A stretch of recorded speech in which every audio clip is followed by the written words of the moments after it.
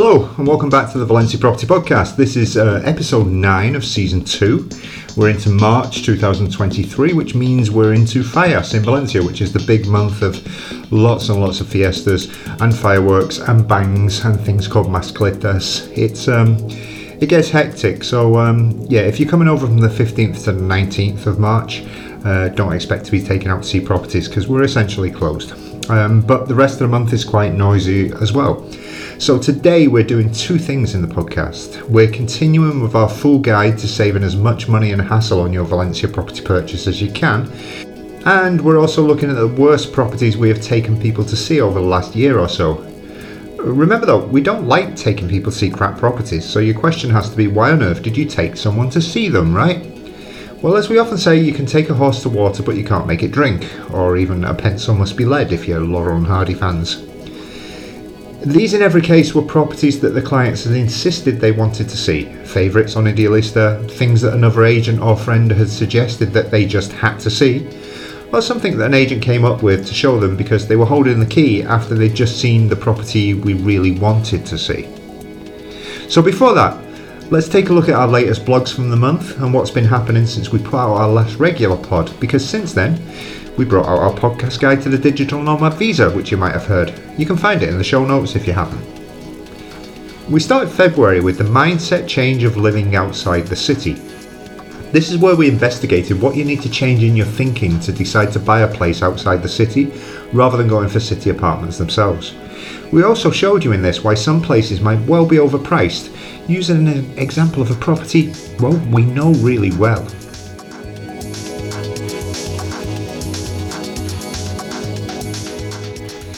We then went on to a long and dry article explaining every part of the Valencia property deposit contract. Many people have asked us to do this in the past, so now you have a ready reference explaining everything to do with the deposit contract, so you actually know what you are signing and how it protects you both as a buyer and a seller.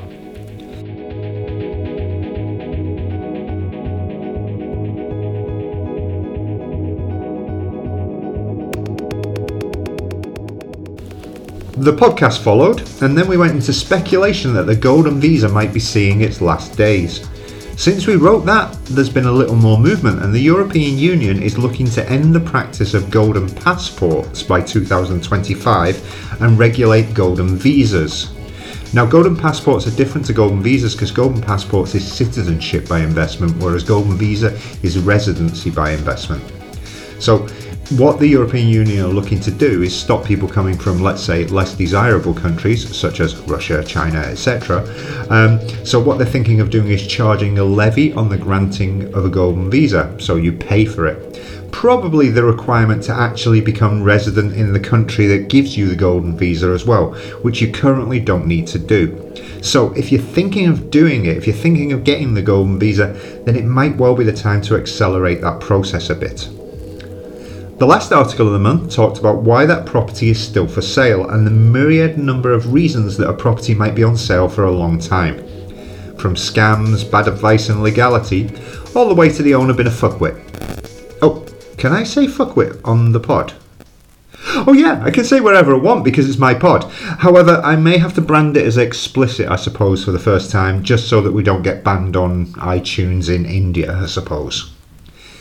As usual, you can find all of the links in the show notes, and we hope you'll treat yourself and give yourself some time to read, listen and inwardly digest all of that lovely, satisfying information. So anyway, on to the second part of the main podcast this week, and we continue on from where we were last month about how to save money on buying Valencia property. Last month we started with the purely financial stuff. This month, some other tips which should save you loads of money. So the first thing is to use a property finder or buyer's agent.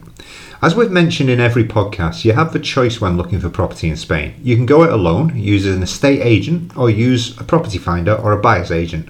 And of course we say use Valencia Property, your buyer's agent. However, if our plethora of information, tips, tricks, the blog, the property descriptions, this podcast, and our social media presence, and even the initial consultation calls we offer for free don't convince you, then make sure to use another good company. You won't find anyone better, but you might find someone you prefer. We sort the wheat from the chaff, try to get inside of your head and find out exactly what you want rather than trying to sell you what we have, like an estate agent does.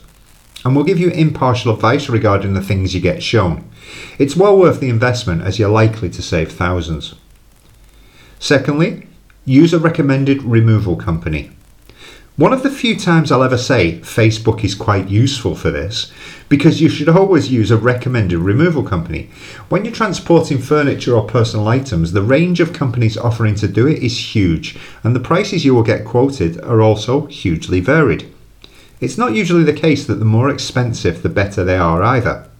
Using a recommended company, and we have a few depending on where you are coming from, but asking a local Facebook group who others used and what their experience was is actually quite good in this particular case.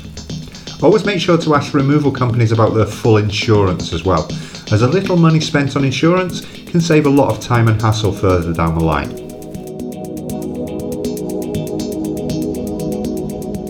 The third thing is to buy a furnished property.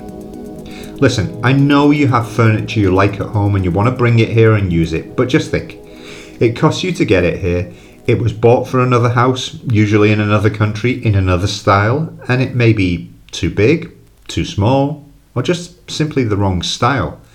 Consider buying a property that comes fully furnished, even if you don't like the furniture in the house you're buying. Furniture's not too expensive in Spain, and bit by bit you can replace the bits you don't like with an eclectic mix of things that may suit you and the property much better. And you also have the fun of searching out the right bits that suit your interior design requirements, or just the requirement to have a space and something to sit on. Equally, if you're coming from a country outside the EU, then the paperwork for getting your own furniture into the country, the shipping fees, any taxes, the paperwork, and the total and utter brain deadening of the process should really make you think twice before doing it. The fourth thing, use a lawyer and get a power of attorney. We've talked about this on the pod before. We've also got an article about it, about power of attorney. The links are in the show notes. Using a lawyer may seem counterintuitive when looking at saving money on your Spanish property purchase, as they cost money. And especially if you're buying at the lower end of the market, it adds a considerable cost to the purchase. However, not using a lawyer can be hideously expensive, as many people have found over the years after trusting the developer, agent, builder and their lawyers. Usually a brother-in-law or other family member just looking after their interests, not yours. Regarding giving the lawyer a power of attorney, this means they can sign for you, saving you the expense of another trip for signing for the property. And they can also do anything for you in the future when it comes up, rather than you having to fly out at short notice to sort out a problem. COVID made this step ultra important. Again, we have a blog post about this. Next one is to get a survey done. Now hold on, Graham, you said save money, not pay money out, and a survey costs money again. Well, again, a survey on a property, whether it's a walk-through survey or a full survey, may bring up problems that you have overlooked when visiting a property and can save you from making the mistake of buying what may well be a money pit in the future, or give you an idea of how much any potential problems will cost to remedy. This allows you better negotiating terms with the owner perhaps, although not always, because the owners don't care about your report on the property. You can get away without a survey on most flats, but on houses, especially townhouses, we do recommend getting one done. The next thing is to buy from a horseman. What? Well, somebody selling a property who falls into one of the 4D categories of death, disease, divorce and debt. See our post about the 4 horsemen of the Spanish property apocalypse, it's on the blog and we've got the link. It will give you a better deal if you're buying from someone who in that unfortunate situation than someone who doesn't need to sell and is just testing the market with their pricing. Where there is pain on the selling side, there is often a mutually beneficial solution that helps the buyer to get a good deal and helps the seller to get out of their situation. The next one is have a plan B. Don't put all your eggs in one basket. Be prepared to walk away from a deal if the owner puts too many stipulations, inconvenience or traps in your way. Do not just set your heart on one property. Remember, a property is just bricks and mortar in the end. When you come to Spain to buy from abroad, in many cases you're buying the lifestyle, not the particular property. Obviously the property is important, but it's not the be all and end all of the move. There are lots of properties for sale, although, as we keep saying, fewer every single month. Number 9, don't be afraid not to buy. When you buy, you pay 10% tax, you pay commissions, you pay notary, registry and gestor fees, and probably for a lawyer too. You may have already paid up front for a survey, and the lawyer may have checked the property out and therefore charged you. Consider those upfront costs as a good investment in education if you decide not to buy. You'll have to pay them again on your next property, but if there are red flags, heed them. It's the gut feeling too. Is this the right property for you? If it is and there are no red flags, then go for it. However, if there is that little niggling feeling in the background and the lawyer says, no way, then listen. Don't feel the pressure to buy from the seller, even if that pressure comes from me as an agent. Lastly, ask awkward questions. Don't be afraid to be obtuse. Ask awkward questions to the lawyer, to the estate agent, the relocation agent, the property owner, the owner's dog, any neighbours, etc. Remember, it's a large investment to buy a property, even at a bargain price, so make sure you get the full information about the property before going ahead with it. Lots of people don't like to impose, don't like to embarrass others with questions, but they are essential. Knowing the full facts is important, so you must ask those questions. Your wallet will thank you in the end, and you'll feel much happier buying your property. So there you go. Quite a lot of ways to save money. In some cases, a lot of money when buying property in Valencia or Spain. You can always get the best value in Spanish property by following these simple steps. You'll save thousands if you do them all, even if some of them require an upfront cost. Don't skimp on them, and make sure to do them, and your Valencia property purchase should go through without a hitch.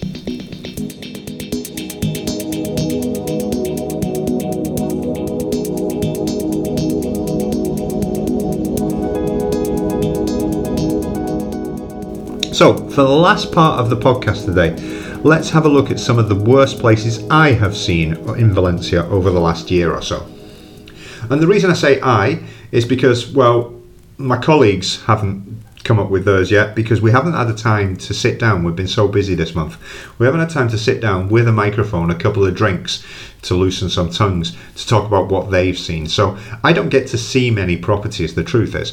But I thought, well, maybe this time, the ones that I've seen, I'll give you 3 of the worst that I've seen this year. And actually, one of the 3 I didn't see. But as you'll hear, somebody else did. So I think my favourite of the awful places we've had to see was one that was described as a duplex apartment with a large terrace in the Carmen in Valencia. So, just in case you don't know, the Carmen is the historic centre of Valencia, and a duplex apartment means it's on 2 floors. It was, supposedly, 5 bedrooms, just 1 bathroom, but a large space supposedly. When we got there, we had a few surprises. One of the rooms was closed because they had a dangerous dog in there. But of course, we already knew they had a dog because every wooden door frame was, shall we say, damp from the dog continuously marking its territory within the flat. Rotting wood all over the place from dog pee isn't something that people usually describe as one of their must-haves in an apartment. So we couldn't see that bedroom, but that didn't matter, as another bedroom was supposedly the same size. It's just a reflection of that one. Now, we couldn't get 2 people into that one at the same time because it was their junk room as well. The honest truth is that every room was a junk room, but this was their official junk room. We could see the main bedroom though. Yay! And that one of course had the obligatory exorcist cross over the dark wooden bed and broken blinds, meaning the single bare 40-watt bulb didn't really dispel the gloom. But the most glorious feature is that the apartment wasn't a duplex at all. It had 2 floors, but they weren't connected. There was a staircase between the junk room and the dog room, but it led to nowhere as the room above it had been sold to the neighbour some 50 years ago to add into their flat. So you went up the stairs and you hit the ceiling. There was no hole. That was it. The other 2 bedrooms were above and below each other. And in order to connect them, you had to take a new staircase up from one of them to the other, essentially losing both bedrooms. So you've lost both bedrooms. You've got the mad dog bedroom, you've got the junk room bedroom, and the cross bedroom. Anyway, when you get up to the 1 bedroom upstairs, the steps out to the terrace were about 1/2 metre high up the wall. Now the terrace itself was huge, but you didn't own most of it. If you bought the property, you owned 8 square metres. Then there was a low fence, and the rest of the terrace was from the community. So let's just say that the lead photo of a huge terrace in the centre of Valencia that was on Idealista was somewhat misleading. So, small terrace, no staircase, no connection, dog piss, and full reform needed. Not the greatest flat we've ever seen. However, the client wanted to see it. We did warn them, and we did take them. This one might have been beaten by the hole in the ground though. At least there was something you could potentially work on there. We had a client over from the States who wanted to see some properties, but he really set his heart on one which he kept close to his chest until revealing that this was what he really wanted to see. I asked whether he knew what a render was. Do you know what a render is? Because as you might be able to guess from that word, a render essentially doesn't exist. It's a figment of the imagination of a designer and architect placed into reality via way of an advert on Idealista. Scheduled to be completed in 2026, which is quite a long way down the road. At the time, it was 4 years away. If the clients put their cash down now, it looks dodgy as a property advert, just because of the long timescale, really. But when you know, like we do, with a little bit of background knowledge, that the original sales brochure for this property came out in 2008, just before the great financial crisis, then you might be able to guess that we were a little more than sceptical. The client insisted though, he still wanted to see it. I refused, but I said, you can go on Sunday morning when we've got some free time, because we don't do visits on Sunday, but I can't be there. And I'll send you the location. So using WhatsApp, like everyone in Spain does, I sent him the location. And imagine my surprise when I got a WhatsApp at 11 a.m. on Sunday morning, and he messaged, all I can see is an overgrown hole in the ground through a fence. And I said, well, of course, that's all that's there. There's a hole in the ground. I told you there wasn't a property there. Anyway, up to now, he still hasn't bought. I'm sure he will. And for today, let's go with a third choice of mine. In the next podcast, I hope my colleagues will be describing the worst ones they have seen. Mine was a townhouse I actually fancied taking a look at for myself. Sometimes you see a project and you think, well, that might work. Sometimes you're wrong. Well, that's what I thought with this one. I thought it worked well. It was 45 minutes in the car from my home, so a bit of a trek, but things can always be worth it, right? Right? Well, not in this case. I got there and there was a suspicious smell of damp, not unusual in old houses that need a bit of modernisation, in this case a lot of modernisation. The downstairs had been lived in some time ago and I suspect it had also been died in, but not too recently. The upstairs was what is known in Spain as diáfano, meaning no tiles, no walls, no bathroom, no pipes, no nothing really. And then there was another floor under the roof from where I had various views of the sky from which light was flooding in from outside. The agent said water doesn't get in when it rains, but Einstein wouldn't have been able to explain how it avoided getting in. There was also a second building to the rear. Interesting. This part was a sort of car park, but without any access for cars, unless you built a road through the house. But perhaps originally there may have well been a little path through the house for horses, pigs, goats, etc.